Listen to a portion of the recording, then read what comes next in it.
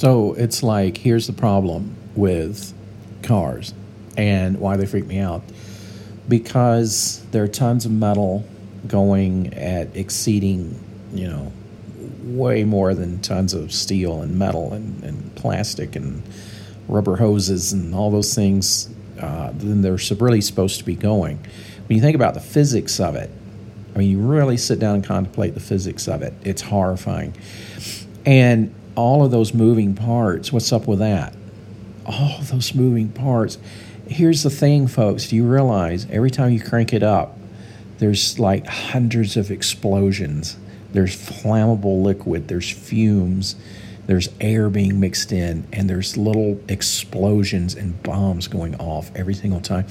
And when you press down on the gas, when you stop at a light and the light turns green and then you go, those fire explosions are increasing as you press down on the gas. I mean, just think about that. That's when if these thoughts are going through your mind as you're driving, you're going to go insane. So that's why they put all these things, cars, and now they've got TV screens in them, and you can hook your iPod up, and you can listen to your stuff. It's a distraction. They don't want you to think about the horror of it.